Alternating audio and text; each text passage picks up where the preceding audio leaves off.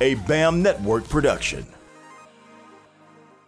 What's up, everyone? I'm Damon Darensburg, and coming up on the Combine, the NBA restarts its season. Are the Pelicans ready? And the NFL Network releases top 10 NFL players. We're going to see where Trey, Roby's favorite player, ends up in that ranking. That's all coming up right now on the Combine.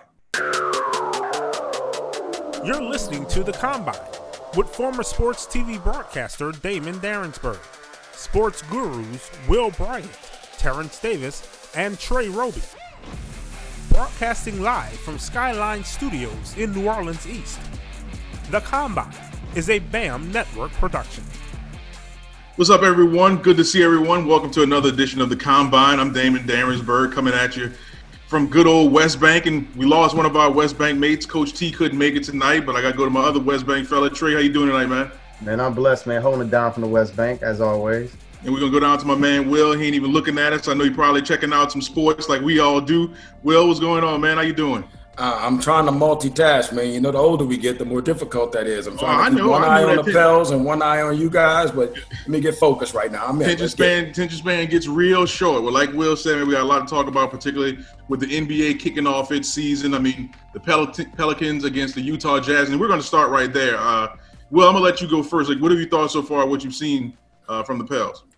It was hilarious to see it because it looked like the same old Pels in that they come out, they get behind, they look sloppy. Stan Van Gundy, who's calling the game, who I absolutely love, just hit it right on the head. He's like, sometimes the Pelicans just don't seem like they have a whole lot of interest in stopping the opposing team from getting to the basket. Ding, ding, ding. Exactly. Like, defense is optional sometimes on this team. So that part of it, they start out, and I told my son, I said, don't worry, they're going to come back. Look up again, 10 minutes later, they're up 15, 16, whatever. And then I told him also, don't worry, Utah's going to come back, and it's going to be a close game. And here we are right now with a close ball game as well. So it took a minute to knock off the rust. The main thing was the start of the game, the national anthem, which was phenomenal for locally performing the way it do. I guess this is our home game, so with the uniforms and everything, it's a little confusing, but I thought everything about it pregame was phenomenal, and the atmosphere is great. And so we got some live action, man. No more scrimmaging, no more practice game. This is real stuff, so I'm excited. And I'm going to get to, definitely we can talk about all the things around the game, but I'm going to talk a little bit about what's on the court. And like you said, they look like the same old Pels. And, you knew there was going to be some rust because they hadn't played in such a long time. But the thing that was getting me, well, you had a lot of people during all these scrimmages just getting really excited about how the Pelicans looked and how many points they were putting up. And I'm like, I didn't trust that sample size, one, because I didn't think teams were really playing hard defense. I thought they were going to turn it up when the games got real. And two, like you said, the Pelicans is kind of what they do. So in watching this game, aside from the rust, I saw the same things I saw during the season. And, I'm not going to get into my gentry tangent because I can do that. But I saw the same things. I'm talking about particularly from the players on the floor. It looked like that hiatus hurt Lonzo Ball. And I know it's one game, but he hasn't, he just looks like the old Lonzo Ball to where his shot's not there. He's turning the ball over. Now, he's playing a great defense, but I want to see more, and we will see more as the games are played. But I just think that particular break, and it probably hurt a lot of players, but then there's some players like Brandon Ingram. Brandon Ingram looks like he's come back better than when he left, when they had the break. So I think it's just going to be real interesting to see, like, how players respond to this in this short period of time and getting themselves ready to whoever they have to play next and what's going to happen next with, playoffs and stuff like that. What you got, Trey? Honestly, I'm looking at the box score right now, and like to Will's point, same old Pels, right? Come out kind of reckless, kind of find their footing. My biggest issue is, can you close, right? That's the biggest issue that I've always had with the Pelicans is the ability to close. And to your point, Damon, when you're talking about Lonzo Ball, right? As of right now, my man is 2 for 10 from field goal percentage, 0 for 2 on 3-point. He's got 3 rebounds, 7 assists, and 4 overall points in the game. I'm like, look, the Pels could do some damage if one other person comes alive, because you got Brandon with 20, you got Zion with 13, and Drew with 18. You need one more guy to kind of close that gap to really make sure that the team is consistently competitive, because look, we're not going to dispute that they're not young, that they don't have the energy, that they don't have the desire, the willpower to win. but we have to be consistent, and that's my only issue with the Pelicans right now. I don't think the scoring necessarily is what we're going to want from Lonzo. Like we're going to want the penetrating, the pace, and the defensive anchor next to Drew. But the scoring part, when he scores, that's lanyard. When he's knocking down threes, it's like, whoa, okay, we'll take that. But ideally, the box score, you got J.J. Redick off the bench with his 18. That's what we expect to offset Lonzo. Right. Josh Hart with 10. That's the stuff that's going to offset Lonzo. But the kicker to me, man, I just happened to pull up the box score. This is hilarious to me. You said Zion, 13 points, 0 rebounds. Like, which is wild. Which is wild, right? Because he started at the 4. He's playing the 4. But it doesn't matter. That's the biggest knock. That's the biggest knock against that guy, the most uber athletic dude in the league. He ain't jumping. What is he, 6'6"? No, he's 0 rebounds. That is staggering. That makes no sense whatsoever to me. And it's one of those deals to where it makes you just wonder, man. Like, come on. But people at Duke even said that, like, nah, he's a space rebounder. If it comes in his area, it's his. Not going to fight you for it.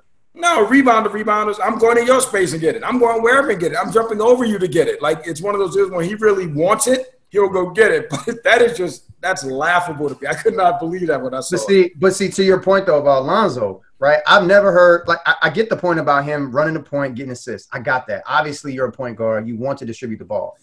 I'm not going to complain if the brother could get points because here's the thing. JJ's not going to consistently get 18 off the bench. Right. Without a doubt. Follow me? So that's my point about I need buckets from Lonzo because I can't always count on JJ to knock down – 4 to 6 threes. No, but that's when the team comes in. That's when Etuan Moore or somebody else has got to. It's going to be a team deal now. No, I'm not saying that it's not. Yeah, but what I'm saying I got you. If you are going to be one of the premier players of the team, like I have to count on you to get at least 10. You're running the point. Trey. I'll give you that. I'm going to say the same thing. So not only if you're going to start for me, if you're going to start for the team, and I was thinking the same thing before you said it, you're not going to consistently get 18 from J.J. Redick. So if you're my starting point guard, and Lonzo averaged, I think, 15 points at UCLA, that's what I kind of need from you. Now, I don't expect you to give me 15 and you're shooting 7 to 8 from the floor or, 10 to 12 from the free throw line, but I need that from you as a starter because we know benches are up and down. So if I can't count on my bench, and Will named Etuan Moore. He's actually played well in the game. I'm not a big fan of his, but he's played well in the game. But you're not going to always get that from your bench. So if you're my starter, I get it that you're a facilitator, but I also need you to be able to give me something on the offensive end because he's a great defender. But I need more than 2 of 10, 7 assists. I'll simplify for you. You touching the ball the most. You running point. How you only got 5 points? He's not. He's not, though, Trey. You got to watch the game, brother. He's not. That drives me. But that drives me about him that he gives it up so much. Right. He'll get a rebound and give it up to Drew to push it. And I'm like, no, B, I want you handling the rock. I want you pushing it. I can't stand that about him when he will throw it ahead. You rarely see him break somebody down off the bounce and get to the rack. Tonight he did it. He threw the ball underneath the backboard. But I'm good with 5 assists. I need more points. I get that you're going to distribute it. We know that you could pass. We got that. You're a 6'6" point guard, one of the best defensive point guards out of the young cats right now in the league. Yep. Steal that ball and go jam that thing. What they going to do? At least draw the foul? I couldn't agree more. Oh man. That's not his MO. That thing don't beat the same in him because again, when I see him give the ball up to Drew, nobody loves Drew more than me. Nobody loves that dude more than me. But he is a turnover waiting to happen. He's got the ball in his hand. So that's the last person I want bringing the ball up the floor, trying to distribute and facilitate the offense. So my point is somebody has to because we know, listen, Zion playing the 4, so that's not his role. Brandon can only do so much running the 3. He could play the 2, but he's a 3. And then, Drew, to your point, live and die by Drew sometimes. I've seen that. And I guess that's why I'm not as impressed with this roster like some people are. You get people – there were people before the season ended, went on a break, and I think they went 10-9 with games that Zion was in. But people were like, oh, they can give the Lakers a run. And I'm just looking at this roster. I'm looking at the game. Well, you know, that's homers, man. That's fans. But I'm a homer, but I'm logical. God, man. It's LeBron. Will just kind of summed it up when he talked about Drew Holiday. He gonna turn the rock over. So Thanks. What you getting from Derek Favors? Like, and just in terms of, you know, and so that's why you need more from Lonzo, because Derek Favors is giving you, you know, a half a bag of groceries. Zion's, you know, even though he can score, his rebounding is, you know. And he's only playing 3 minutes a quarter, Zion. Like, what is that? Zion, the thing with Zion that really is like a double-edged sword for me is I understand, you know, obviously family first. I understand, you know, you dealing with quote-unquote being out of shape, being overweight. I get all of that. But for me, this is where I struggle. If you get paid to hoop, to me, you get paid to be in shape. You get paid to work out. You get paid to play a kid's game, okay? If you paying me that amount of money, I'm about to look like I'm about to be chiseled. That's just what it is. And my mechanics are going to be insane. I just have a tough time understanding not putting that time in, and I think that people are enamored with the Pelicans because of youth and potential. But youth and potential doesn't give me a championship. It starts it, but it doesn't complete it. Man, I'm like, if you in the NBA and you making that money and you come in out of shape, get on the floor and play in shape. You know, like put the minutes in. Like what if 3 minutes a game? Like what are they saving him for? Like what is the extra 4 minutes? I understand he probably may lag on defense or end up breathing hard, but you got to play yourself into shape anyway. So go ahead, Will. What if they told us all along, since he showed up looking like Bane from Batman, that he was in the best shape ever? Like that his step pops was working him out, that he was like, everybody's worried about him showing up with that quarantine 15. Dude showed up looking like Zeus. Everybody's like, all right, cool. Well, we know one person who's been getting some work in. So why is he only playing 3 minutes and you're taking him out? He's not wearing the knee sleeve anymore. So I'm thinking to myself, the handcuffs are off. Let him go. But they're still babying him, and I can't stand that, man. I get it. I get the future. I get all that stuff. He's 19, 20. I can't stand that. Dude, you're in the league now. Let's play ball. I didn't do that with Bron. And he wants to do that. And then from everything you hear about him, he wants the ball. Like, he doesn't care for this whole in and out deal. But wait, time out. It's going to be interesting to see.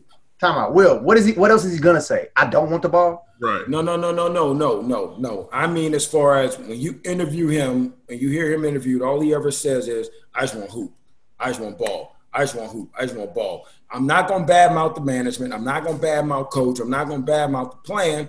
But he's letting you know. Coach.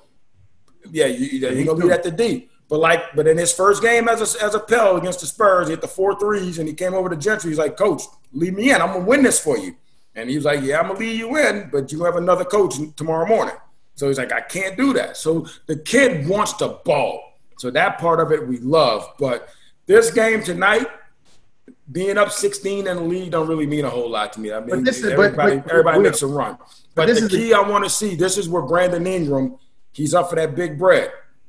As a closer, this is where you got to make your mark and get your big bread. They've squandered this lead now.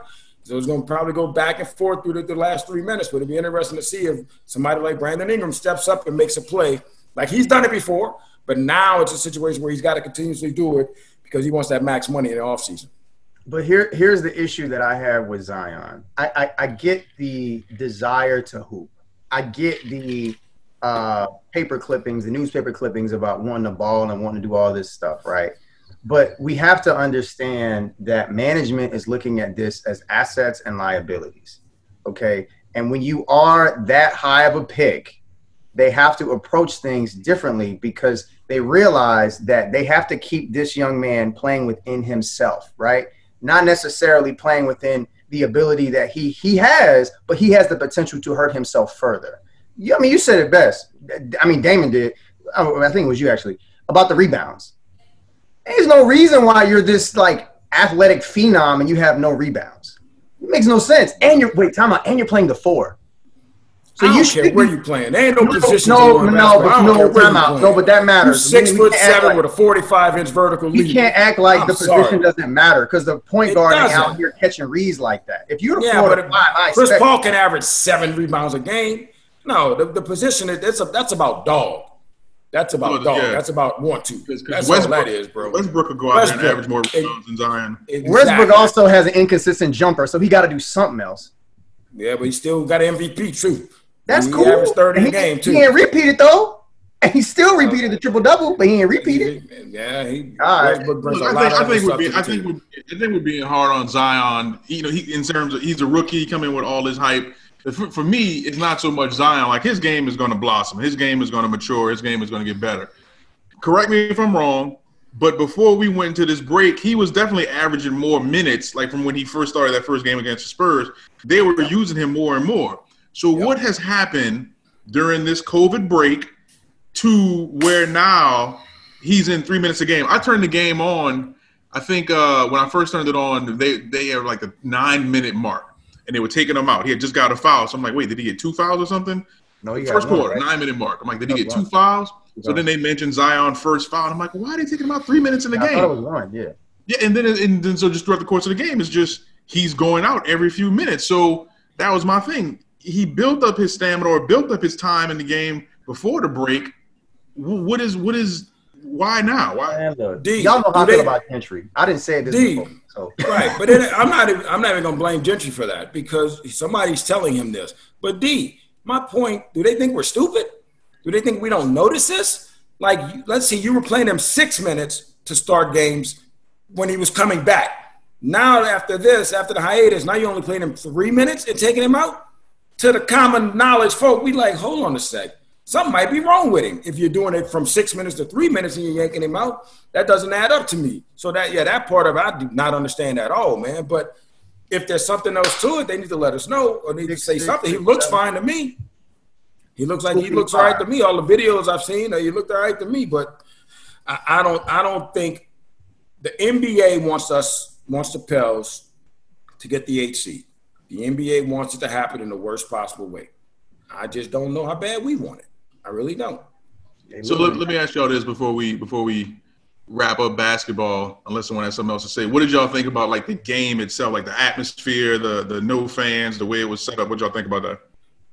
I loved it because of the backdrops and everything that they put around it, the scenery and how they set it all up or whatever. I loved it. I thought they enclosed it to where it didn't seem like you were playing in a big empty arena, whatever. So, no, I think that part of it, and we actually saw it a little bit in the TBT tournament about a month ago because they showed us basically a little blueprint for how it was going to be done.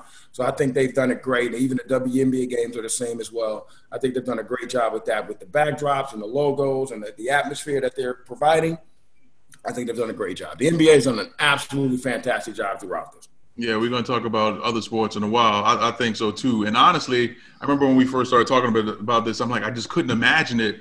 But I don't notice it. Like, I'm paying so much attention to the action on the floor. Yep. Aside from, when I kind of glance at, the social distancing between the players on the bench and stuff, and then I see the people on the televisions, in terms of watching the game, it doesn't bother me as much at all. So not that big of a deal in terms of how they have it set up. Like you said, I like it a lot. So, Trey, anything you want to add before we? I mean, we'll, pretty much put it all in a beautiful bow for us. So yeah, tying it up. I'm all for it. Put it on the plate, sprinkle that parsley around. Chefing it up. I'm a chef. Of course. Chefing it up. All right, fellas. So like I said, we're going to switch up some sports. And we're gonna jump right into the NFL. And I know every time we talk about the NFL, we end up talking a little bit long. So I'm gonna try and keep us on track with this. But we got a bunch of the Buffalo Bills had 5 rookies that tested positive for COVID, and amongst that, the NFL has a list of all the teams and players who are opting out, not playing this season because of COVID. Like, they just like, hey, I'm gonna stay safe, be with my family. I don't want to play this year. So the Chiefs had Damon Williams, running back, who, big contributor. Not a lot of stars throughout the course of the league, but then you get to the New England Patriots. The New England Patriots have 6 players, and I'm talking about star players like safety Patrick Chung, linebacker Hightower, who are like, we're not playing this year. You already got the preseason games canceled. I mean, just your thoughts on players are like, I understand. Look, I'm not going to play. I want to be safe, but what happens if you start getting more players doing that? What happens if you get Christian McCaffrey, who's like, hey, man, like, I decided I ain't going to play this year? I mean, this could be a big blow for the NFL.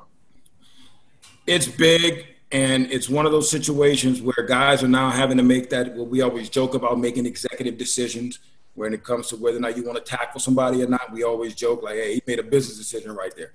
Well, guys are literally making business decisions now, and it becomes personal business decisions because you got one guy who you don't know his situation at home. We got guys with pregnant wives or pregnancies going on. You got guys with newborns going. I mean, there's just so many layers to it that you have to take into account.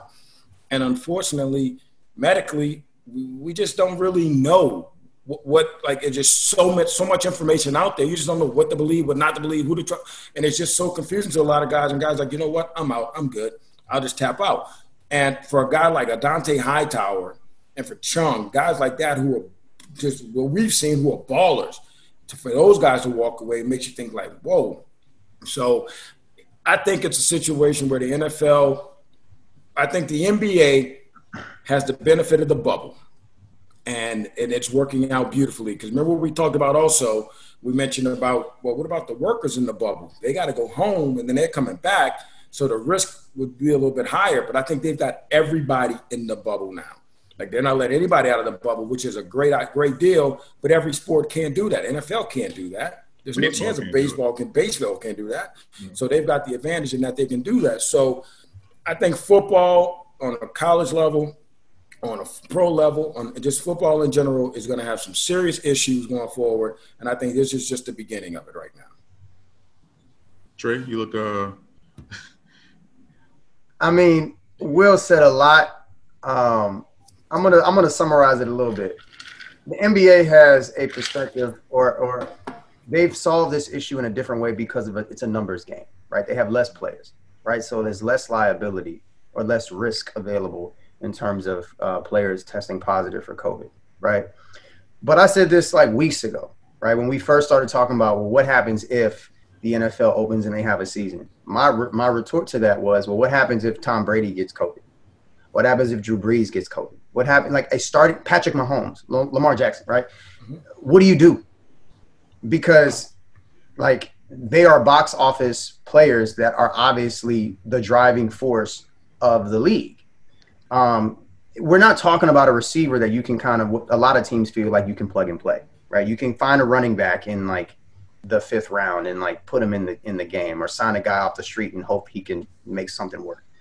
I personally think that the season – I think we are going to have games week 1, and then I think the following week you're going to have just a plethora of players with COVID, and I think then you're going to have a situation where people have to reassess if this is even feasible.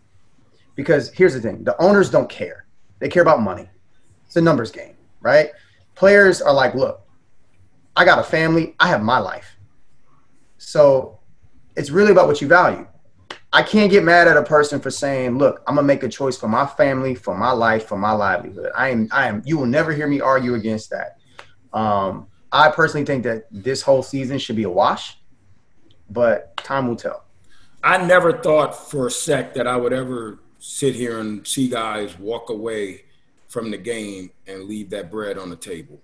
Like, that's always been a situation where you just thought no matter what, one, guys love to play, but two, not walking away from the bread. So it's a unique situation to see it now where brothers can just sit there and say, money's good, but family, health, and everything else is more important. Now, we've seen guys walk away with concussion issues and leave money on the table. That's one thing.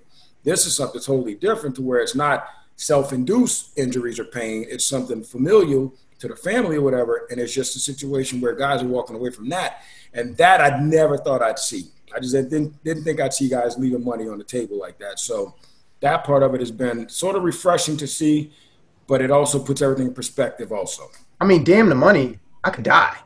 Like, yeah, talking about a disease. We talking about something that I can't. Yeah.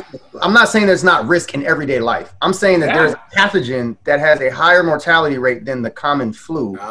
That literally the United States has the top 10 in, obviously risk in terms of, contracting COVID-19. But to your point, Trey, you're saying it's about, damn it, I could die. I don't think they're thinking about themselves. I think they're thinking about others. And again, mom, dad, granddad, kids, wife, right, whatever. So that part of it, to where, no, you're right. But then those guys, like Jamal Adams famously said, I'll die on the field. Like, well, you don't really mean that, but I get your point. You don't really mean that, but you mean you're going to put in all the effort you can to win the game. I get what you're saying. I got that. I get what you're saying. Talking about, and that's 95% of the league. Right. Come on, man. No, I agree. Because let's be real. We all men on this call. Like, if it's me or you, it's going to be me. And it's like, we on the, like, yeah, we playing, and we want to win, but I'm not trying to die. Right. And a lot of these dudes, listen, man, they're trying to leave a legacy. They're trying to establish generational wealth. They're trying to That's the key. For their That's family. the key. Yep. And it's like, look, if I'm gone, what else is all there? this is gone. There's a lot of weight and there's a lot of pressure that people aren't weighing, especially on these black and brown athletes. And it really upsets me when we just compartmentalize this stuff in terms of winning a damn game, because it's more than that. I could give a damn about winning a football game if a person dies. Mm-hmm. But you're absolutely right. Kind of Malcolm Jenkins, wasn't he the one who kind of said, "Look, is football isn't a necessity," or something like that? He said, "Right." I'm a Saints fan, right? But if Cam Jordan was like, "Look, I ain't playing this year. I'm good with that, bro. I respect that. Do that. Whatever you got to do for your people, whatever you got to do for you, I'm good with that." I'm the same way, man. And I think a lot of these guys are, and not that anyone is politically motivated or strong ties of the politics, but like Herman Cain died today, so, I think like as you're starting to see some of these bigger name people either get sick or, come down with it, I think that's an eye opener too.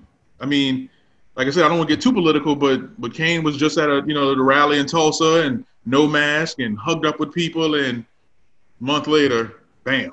But then you got to go to but then we go through the specifics of it, though. What was the age? Underlying health conditions. But everybody no, I got it. But, but the athlete, the Superman athlete, whatever, those guys don't think the same way as, but they think about if Herman Cain is their father or their grandfather, right? That becomes the issue. But you know why? I'm as a young guy on the podcast, because young folks think that I'm invincible, that this can't happen to me. We were young once, Trey. I know you were, Will. I know, we were the same way. Chef, but I'm saying, to give the young perspective right now, I'm just saying, it's like, look, this could happen to you too, fam. Yeah. You're not absolved of this. This is a real thing. So that's all I got to say on it. I got it. All right. Well, the producer's giving me the sign that he's working out and he wants us to wrap up. So we're going to go ahead and get in this first break. A lot of good conversation and information as always. We're not exactly finished with the NFL, so when we come back, we're going to talk about one of Trey's favorite players and where he ranks in NFL's NFL Network's ranking of NFL players. So we'll be right back on the Combine. What's up, family? This is Corey Ricks, and I want y'all to go out and support my new single, Can't Hold Me, featuring PJ Morton and produced by the BMGs and Reggie Nick. Listen, we wanted to make sure that we put some music to go along with the movement because Black Lives Matter. Y'all share it, like it, repost it, let everybody that you know about this because we want this thing to go mainstream. Thank y'all for all the love and support that y'all have been showing me thus far. I really, really, really appreciate that. Y'all be blessed, Yeah.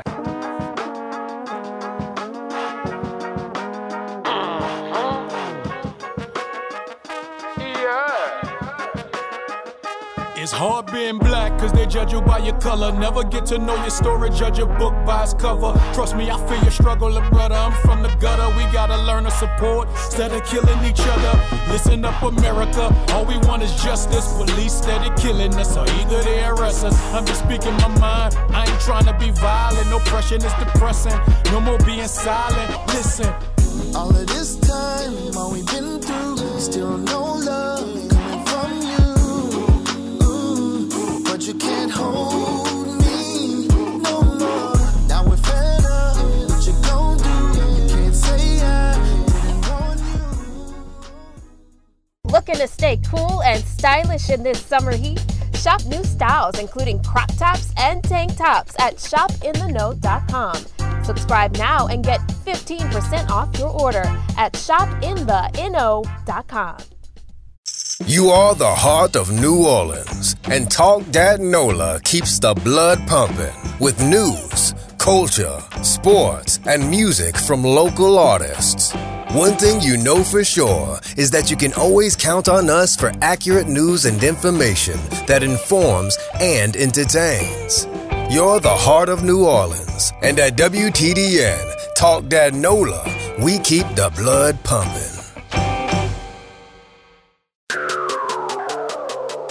You're listening to The Combine with former sports TV broadcaster Damon Darensburg, sports gurus Will Bryant, Tarence Davis, and Trey Roby.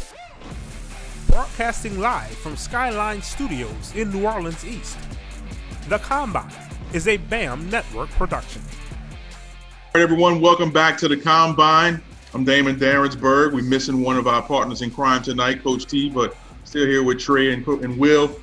And guys, we ended that last segment just talking about, the NFL and players opting out. But we're going to turn into a little bit of happier news for the NFL, and maybe happy depending on, who you're a fan of.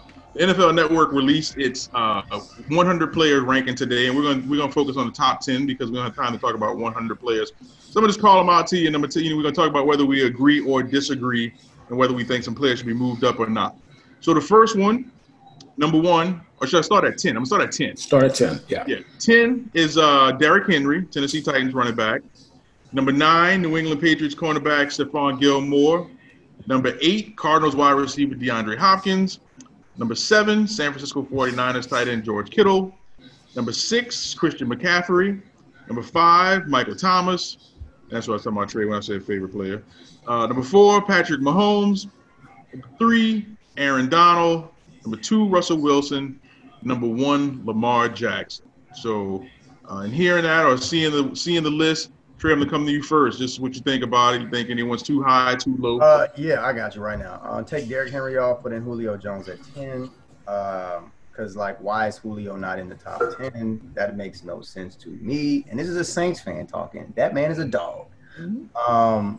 I get Lamar had a great year, and I get that, right? And my question to you, Damon, is this evaluating the regular season, or is this, the entirety of the year? It's the entirety of the year. And why is Patty Mahomes predictions going into next year? So why is Patty Mahomes not number 1? I don't get it.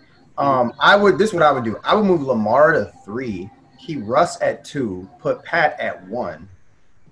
I would probably put McCaffrey at 5, Mike at 6. That's what I would do, and then take Derrick Henry off and put in Julio Jones at the 10. Will, any rebuttal? And Will, we can't say too much. We got no Cowboys or Vikings on this. No Cowboys and no Vikings. So and that's fine. So that shows that the list may be illegitimate there. I disagree with Ice Trey. Just saying, I keeps it a buck, fellas. Come on. So I'm just saying, the Derrick Henry thing, I have no problem with that coming off the season that he had. The Patty Mahomes thing, I have no problem with that because Lamar Jackson, if I'm not mistaken, was the MVP of the league last year. So consequently, he should be ranked where he is right now. Who won the Super Bowl? It's crazy. Yeah, and who played like crap during the first half of that Super Bowl? But who finished it? Who won it? Who got it? Again. So that's the whole point of anybody who watched the game, they understand that Pat Mahomes did not play lights out in that game. If the quarterback plays mediocre, he's going to win MVP if his team wins. Can I ask you who threw the touchdown? I'll let you ask. You can ask whatever you want to ask. I'm not done yet. So anyway, Patty Mahomes, he got his money, he got his ring, he got the jewelry, he got the cash, he got everything. Lamar Jackson, on the flip side, is working towards getting to that. And again, he had an unprecedented year and came up short in the playoffs. So now he's got the incentive to go forward. But your Julio Jones thing is where I really want to take aim at because, again, Derrick Henry or Julio Jones? Julio Jones. Derrick Henry said, "Get on my back and come for this ride with me." You did come off a little bit. Get on my back and go for this ride with me. Julio Jones has never put a team on his back. They're going to come for you when they listen to this. His quarterback has an MVP, a league MVP. Julio Jones doesn't have a league MVP. So Derrick Henry is on the verge of league MVP status. Julio Jones won't be in that conversation anymore. So, again, he's a dog, as you said. Again, look, I'm a big Julio fan as anybody. Hold it, Trey. But, yeah, hold it, Trey. Hold it. Go and put it in your pocket and hold it. So I'm as big a fan as Julio as anybody. But if you give me the choice between him and Derrick Henry, I'm taking Derrick Henry 10 times out of 10. So, Will, with that being said, wait, hold it, Trey. With that being said, is Michael Thomas too high on the list? Because now look, because here's the thing with Michael Thomas, and I 145 whatever catches, but like you kind of made it seem like that they're dependent on the quarterback. Okay, and so Thomas is number 5, and he's on an offense that throws the ball a good bit, right? Michael Thomas is not going to get deep down the field like Julio Jones. I almost feel like DeAndre Hopkins may need to be higher than Michael Thomas. Yeah. See, and I'm of the mindset of both of those guys just based off the overall circumstances, because Michael Thomas is outrunning nobody. Everybody knows that when Drew drops back to pass, he's looking for that guy first, second, and third, and generally there's 2 or 3 people guarding, and he still catches 145 passes. Yeah, he belongs on the list. We've seen Julio do what he does as well, and it's been great. But DeAndre, the 3 of us were throwing passes to DeAndre before Deshaun Watson got there, and he was still putting up those numbers. So, without a doubt, he deserves his ranking in there. But Julio, look, man, again, it's been a minute to where I'm just not at that level right now anymore with Julio as it relates to anybody else on that list, especially when Derrick Henry is facing 8 in the box in the NFL. You don't face 8 in the box on Sunday. Trey, I'm going to say this and I'm going to let you go. I'm going to let you. So my thing is. So much blasphemy. I'm waiting, Will. I'm waiting. I'm waiting on both of y'all. I don't know who I would take off, but I have the respect for Julio Jones in the sense of no one's scared of Michael Thomas catching the ball 30 yards down the field. And like you said, so he's being covered by 3 guys, but that's 7 to 12 yards. That's how you get that 40. Drew Brees has led the league in completion percentage all 3 of Michael Thomas's years. They've been at least 1, 2, or 3 in completions all 3 of Michael Thomas's years. So it's not like Michael Thomas is averaging 17 yards a catch like Julio Jones could. I just think, like I said, I think Michael Thomas, in which he'd be a dog on anybody's team, but I also think he's a benefit of the system. I don't all right, can I go? Like, what's going on? Okay, so there's a lot that was said. I have facts for y'all to retort. First and foremost, let's call it like it is. I'm going to talk about the Lamar Jackson point. Lamar Jackson and the Ravens got beat by a running back in the playoffs. That's why Patty Mahomes should be the first guy on that list. I said what I said. I'm saying it with my chest. Second of all, if we're talking about Michael Thomas, people like to say he only runs slant routes. I'm going to give you the passer ratings for a few of the routes that he runs. Crossing routes, 118.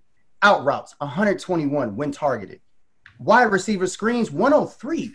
In routes, 119. Hitch routes, 107. Deep routes, 102. My point is, the man runs the route tree. So everybody says, we're not afraid of him. If y'all not afraid of him, why keep putting up these numbers? If anything, that should speak to how great this man is, that you know the ball's going that way, and you just can't stop that man. And to the point about the route tree, I ain't done yet. Hold on, Damon. I ain't done yet. I got one more for you. The route tree and only running 8 yards. I got one more for you for Julio Jones. Okay. Since 2016, Michael Thomas has played less games, has had less targets, but has had a higher catch rate, has had more yards and more touchdowns than Julio. Mind you, his rookie year, Michael Thomas played alongside Brandon Cooks, who was crying on the sidelines before he got traded. So, yeah, that's how I don't understand your point. My point is, wait a minute. You just put Julio in your top 10, then you kicked him in the ding on the way down. Like, I don't understand. Time out. Mike's not leaving my 10. I'm putting Julio in my 10 because I'm comparing how great Mike is also to how great Julio is. And running backs, hold on, Will, I'm not done with you. Running backs have a less shelf life. We're not talking shelf life. So my point is, you're talking about he's on the verge of being MVP. When? He got one more year till his knees give out. Right now. He got one more year till his knees blow out. Right now. Come on, man. They got let me ask you this, Trey.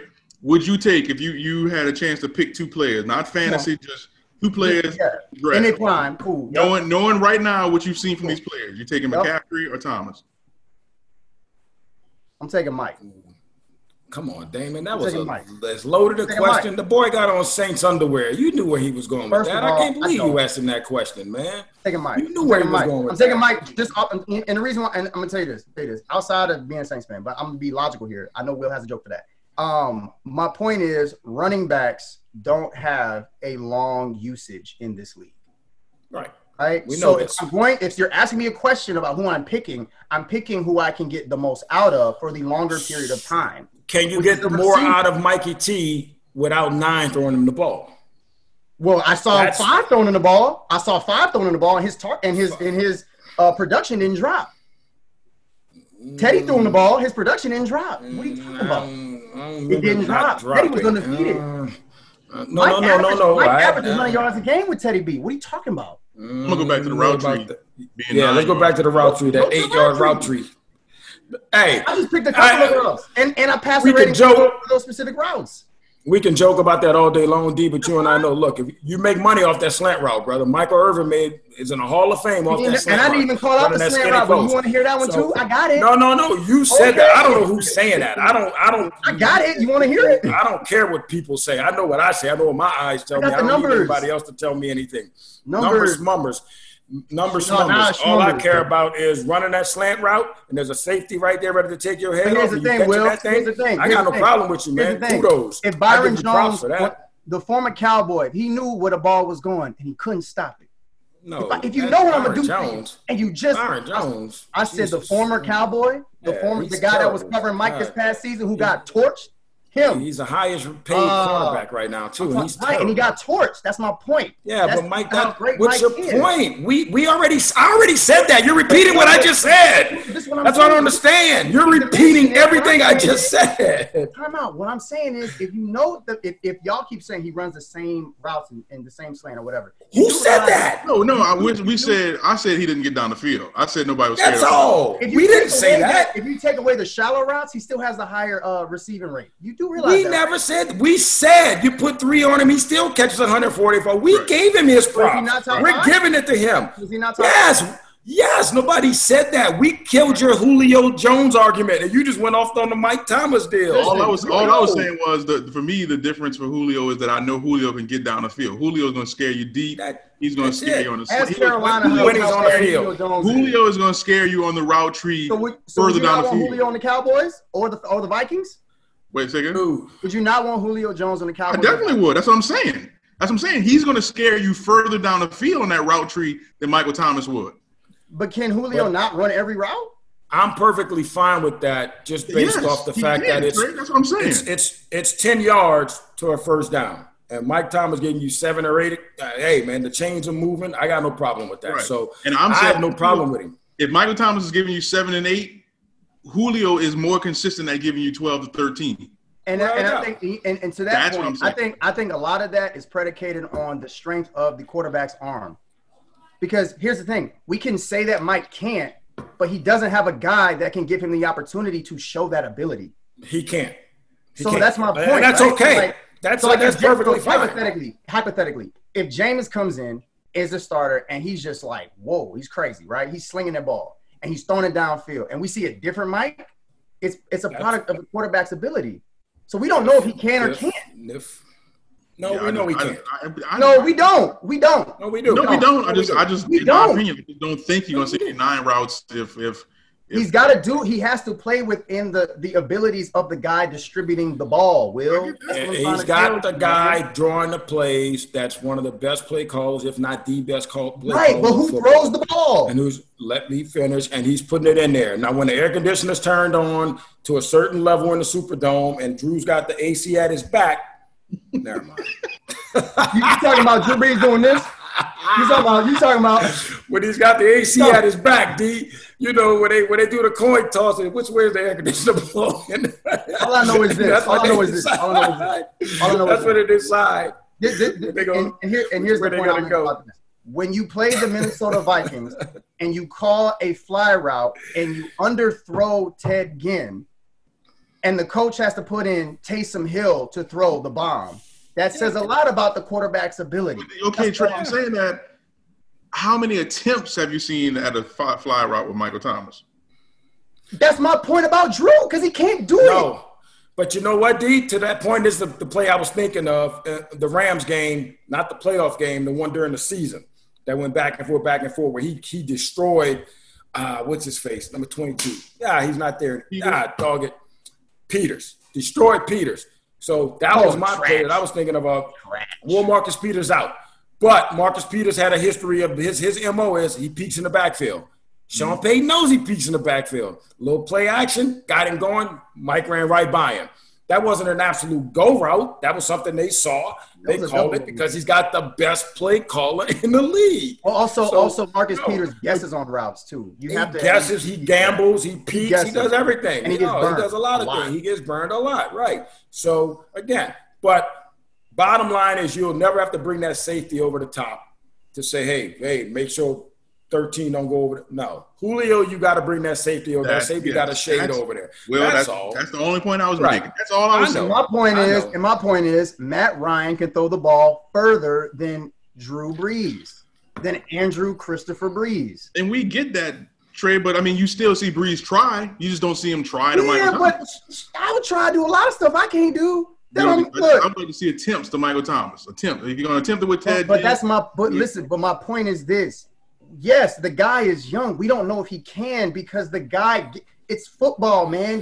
But Trey, what D is saying, though, they still ran the go – but they ran the go routes for Ted Ginn is what he's saying. D is saying. They still called him. Drew underthrew him. Ted can only run one route. Ted can only run one route. So and Michael Thomas can run every route except one route is what you're saying. But here's the thing. If you paying a guy like Ted Ginn to run – routes and he can only run one route, I got to give him targets. So of course, it's going to be interesting to see.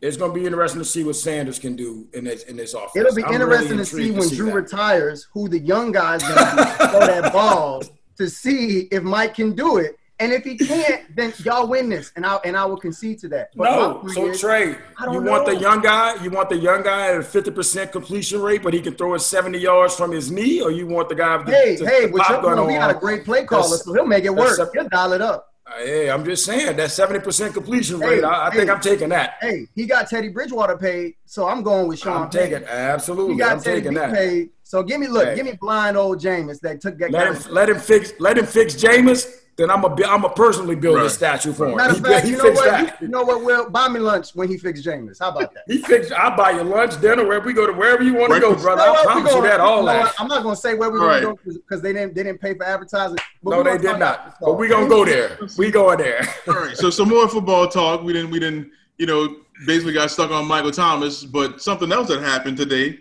is the SEC has decided to only play conference games.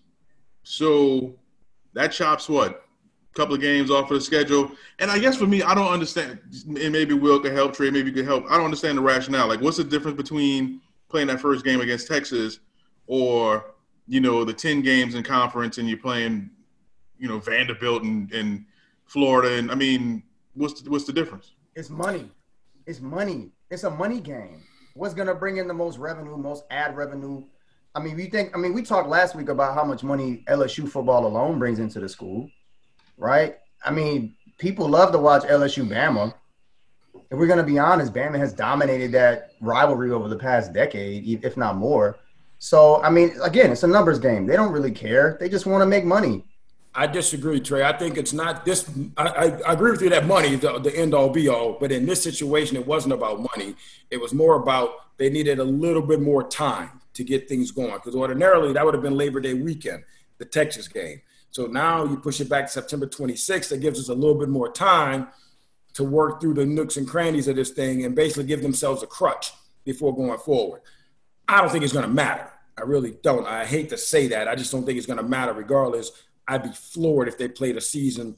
They might get week 1 off the ground, but anything more than that. And that's why it's being labeled as an SEC-only schedule, because by the time you get to that week 3, it's SEC-only anyway. So it's really just putting a little spin on it, a little wordplay. But it's not a matter of, genius idea. No, you eliminated weeks 1, 2, and 3 because now everybody will be in conference play anyway. So my question, other conferences doing it. I mean, it's just ACC's doing it. The ACC is doing it. ACC's doing it. And they added Notre Dame. I think the Pac-12, Ben came out and said that they were doing it. So everybody's just playing follow the leader right now. But I just feel bad, man, because and again, this ain't I called my guy who's, up there at LSU, and I hit him today, actually, and asked him about something else. He goes, hold up, I'm on a call right now with the SEC. We got to do our voting. I'm like, oh, okay, good luck with that. And he doesn't know.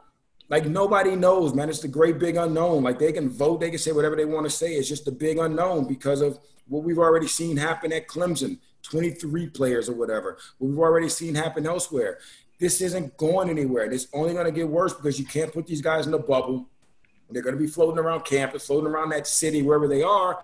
And this is going to be a situation where it's not going anywhere. So your backup plan is going to have to be your key to where you're talking about when one of the big names, Trevor Lawrence comes down with it. Who's his backup? And then Trevor's locked up in quarantine for 14 days. That's 2 games that Clemson wants to play with. I'm like, no, they don't want to do that. So I just find it hard to believe that they're going to be able to get this thing off the ground, man. I hope they do, but I hope they do it safely, carefully, and whatever. But I think it's virtually impossible to make it happen.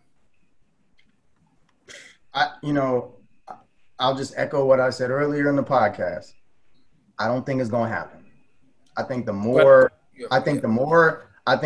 people are going to possibly contract COVID-19 and potentially spread it, I think you're going to run into a situation where schools have to think about the risk of their students. Because, yeah, they're players, but they're students, right? They're not paying these students, right, to play this game that's generating money for their institutions. So then it becomes an issue of liability. Then you have lawsuits pending. There you go. That's what I was about to say, Trey. I was about to tell you, put your legal hat on because that's exactly it. Because that's how I'm looking at it. Like, okay, it's different from professional athletes. These are still students. These are still kids, right? And we had, in one of our earlier episodes, we had gone back and forth about, your man body and maturing in sports and things like that. They're kids, right? So that's how I'm looking at it. And I understand that they want to play. I understand that they want recognition. I understand they want to build a legacy. But, man. Your guy, the Virginia Tech cornerback, I think it was, who opted out, said he's not playing. If they come back with it, I'm not playing because he's a potential first-round draft pick. So, Again, expect that to happen more often. Damn, skipping a bowl game, guys are going to be like, I'm not doing that. So time out. So Trevor Lawrence say, I ain't playing. I wouldn't blame it. You know what I'm saying? Like, so then, blame it. So no, I'm not blaming them either. And I think we're all in agreement on this call about that. But it's just like, what do? Do you cancel the whole season? If you're not going to, if they're still, yeah, I know, but they're still working out the fan situation. So LSU seats 102,000. If they have 30,000, they space them out, whatever. Screw that. I'm not going, and there's nothing more fun for me to do than a Saturday at Tiger Stadium. I won't be there, but that's the risk that that's one of the propositions that's being thrown out there. But they don't even care about that. As long as you can flip on your TV at 11 o'clock every Saturday and ESPN's kicking off a game, ESPN2 has a game, ESPN News has a game, that's where your money coming in. Now, if you're flipping on and those games aren't happening, that's when the college is going to be taking an L, like, okay, now this is real big business for us. But this is the point I want to make, right, is when we talk about COVID-19 in athletics, right, when one person gets it, folks are talking about contact tracing, right? We're like, can we trace where, you got COVID-19 so we can understand and the person can quarantine and such, right? So if I'm a starting running back for a team and I hung out with person A, person B at a party, at a function. I went to Cane's. I did whatever, right? I went and got some food. I hung out with this person, that person.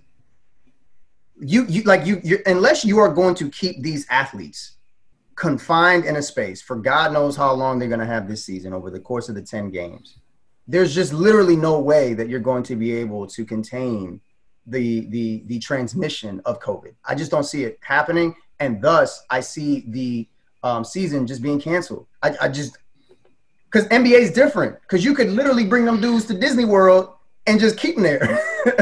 And we're kind of seeing the same thing. We got about 5-6 minutes left in the show. We're kind of seeing the same thing. Everything that Trey just mentioned, Will, you just mentioned. We're seeing it in baseball. The Florida Marlins came down with a slew of their roster tested positive for COVID. The Philadelphia Phillies had a couple of players that tested positive and who just played against the Marlins. That's right. And so their series against the Yankees. Yeah, the series against the Yankees. I mean, it's just so you get a couple more teams. I mean, it's postponing series are being canceled. You get a couple more teams with a number of players, and baseball can't move on. I sent you guys a text earlier in the week after the Florida information came out, and I'm just like, well, it was good while it lasted because But D, how much of that are we thinking? Because again, Florida has been a hot spot. Miami has been a hot spot. The Florida Marlins, where was their baseball team while this was going on? I mean, simple things, going out to dinner, picking up food or whatever the case may be, right around in that area, that was a hot spot. Texas, hot spot. California, hot. So there was no way to monopolize those guys and keep them or bubble them, as we say now, to keep those guys centralized and protect them. There was no way to do it. This was bound to happen. Bound to happen. But now it's a situation where now you got the equipment guys, you got guys, staffers, you got different people within the organization that are just coming down with it to where that's going to be a situation where baseball is just, 18 players, 18 personnel with the Marlins, that's a staggering number. On a baseball team, my God, that's staggering. Who they come in contact with? So then you had the Phillies, who they just played, 2 of their players got it. And then the whoever they were about to play was like, we're not going there. We're not going in that locker room where they were. Cancel that. So they have to shut that down. So that's the epidemic that we're going to be facing. That's not going anywhere potentially. And I just don't see a stoppage. I don't see a fix for this. I don't. It's a problem that's there. That's going to be there. And I don't think anybody has any idea how to get a grip on it. So baseball wraps up. I mean, I'm going to go back to, I think it was like the second or third episode we recorded when we came back from the COVID break, when we started doing the remote podcasting. And I said, look, I think there's going to come a point where folks are just going to say, look, we just got to live with this. And y'all got to figure out how to reacclimate yourself to regular life. And y'all got to figure out how to maneuver through this. And I see a lot of people signing a lot of waivers, a lot of medical waivers to absolve folks from any sort of liability. Unfortunately, obviously with the mortality rate of COVID, there's been a lot of deaths across the world, across the country. And so I think it's going to come down to this. Look, either we're going to cancel everything and we're just going to go back and we're going to try to redo this whole quarantine, social distancing thing, or we're just going to live with this.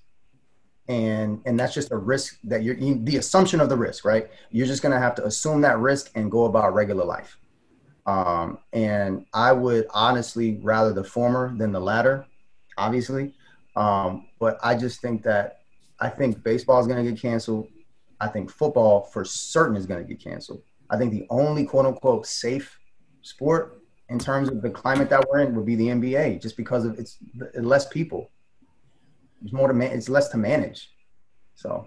And the bubble. Exactly. That's what I'm saying. You can literally put them in there like a bunch of sardines and just have them go hoop.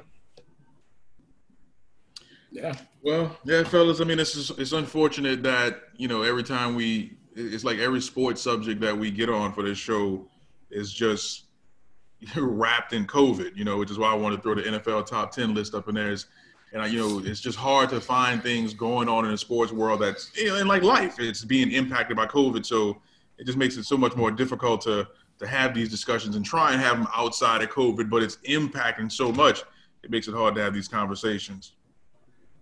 It does, but we're what, 5 months in now, and we've always maintained there's a silver lining. There's a silver lining somewhere along. And that's what we're hoping and praying for. Obviously, basketball's giving it to us in a small dosage, but they're giving it to us. As soon as we're done with this, Clippers, Lakers, and that's for real.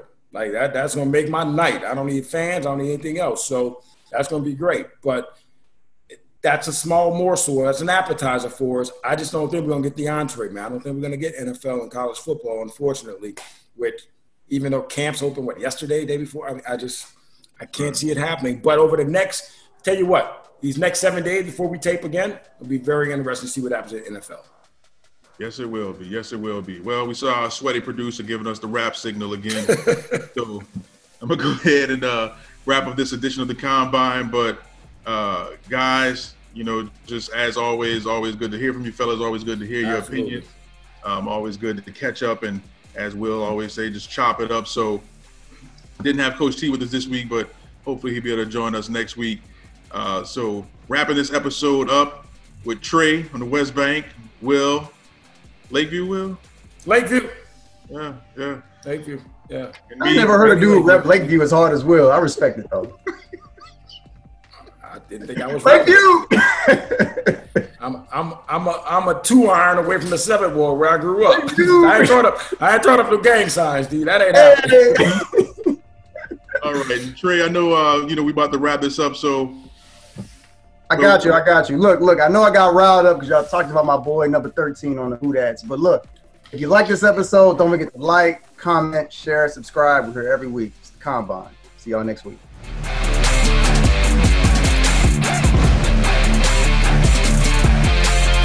This has been a BAM Network production.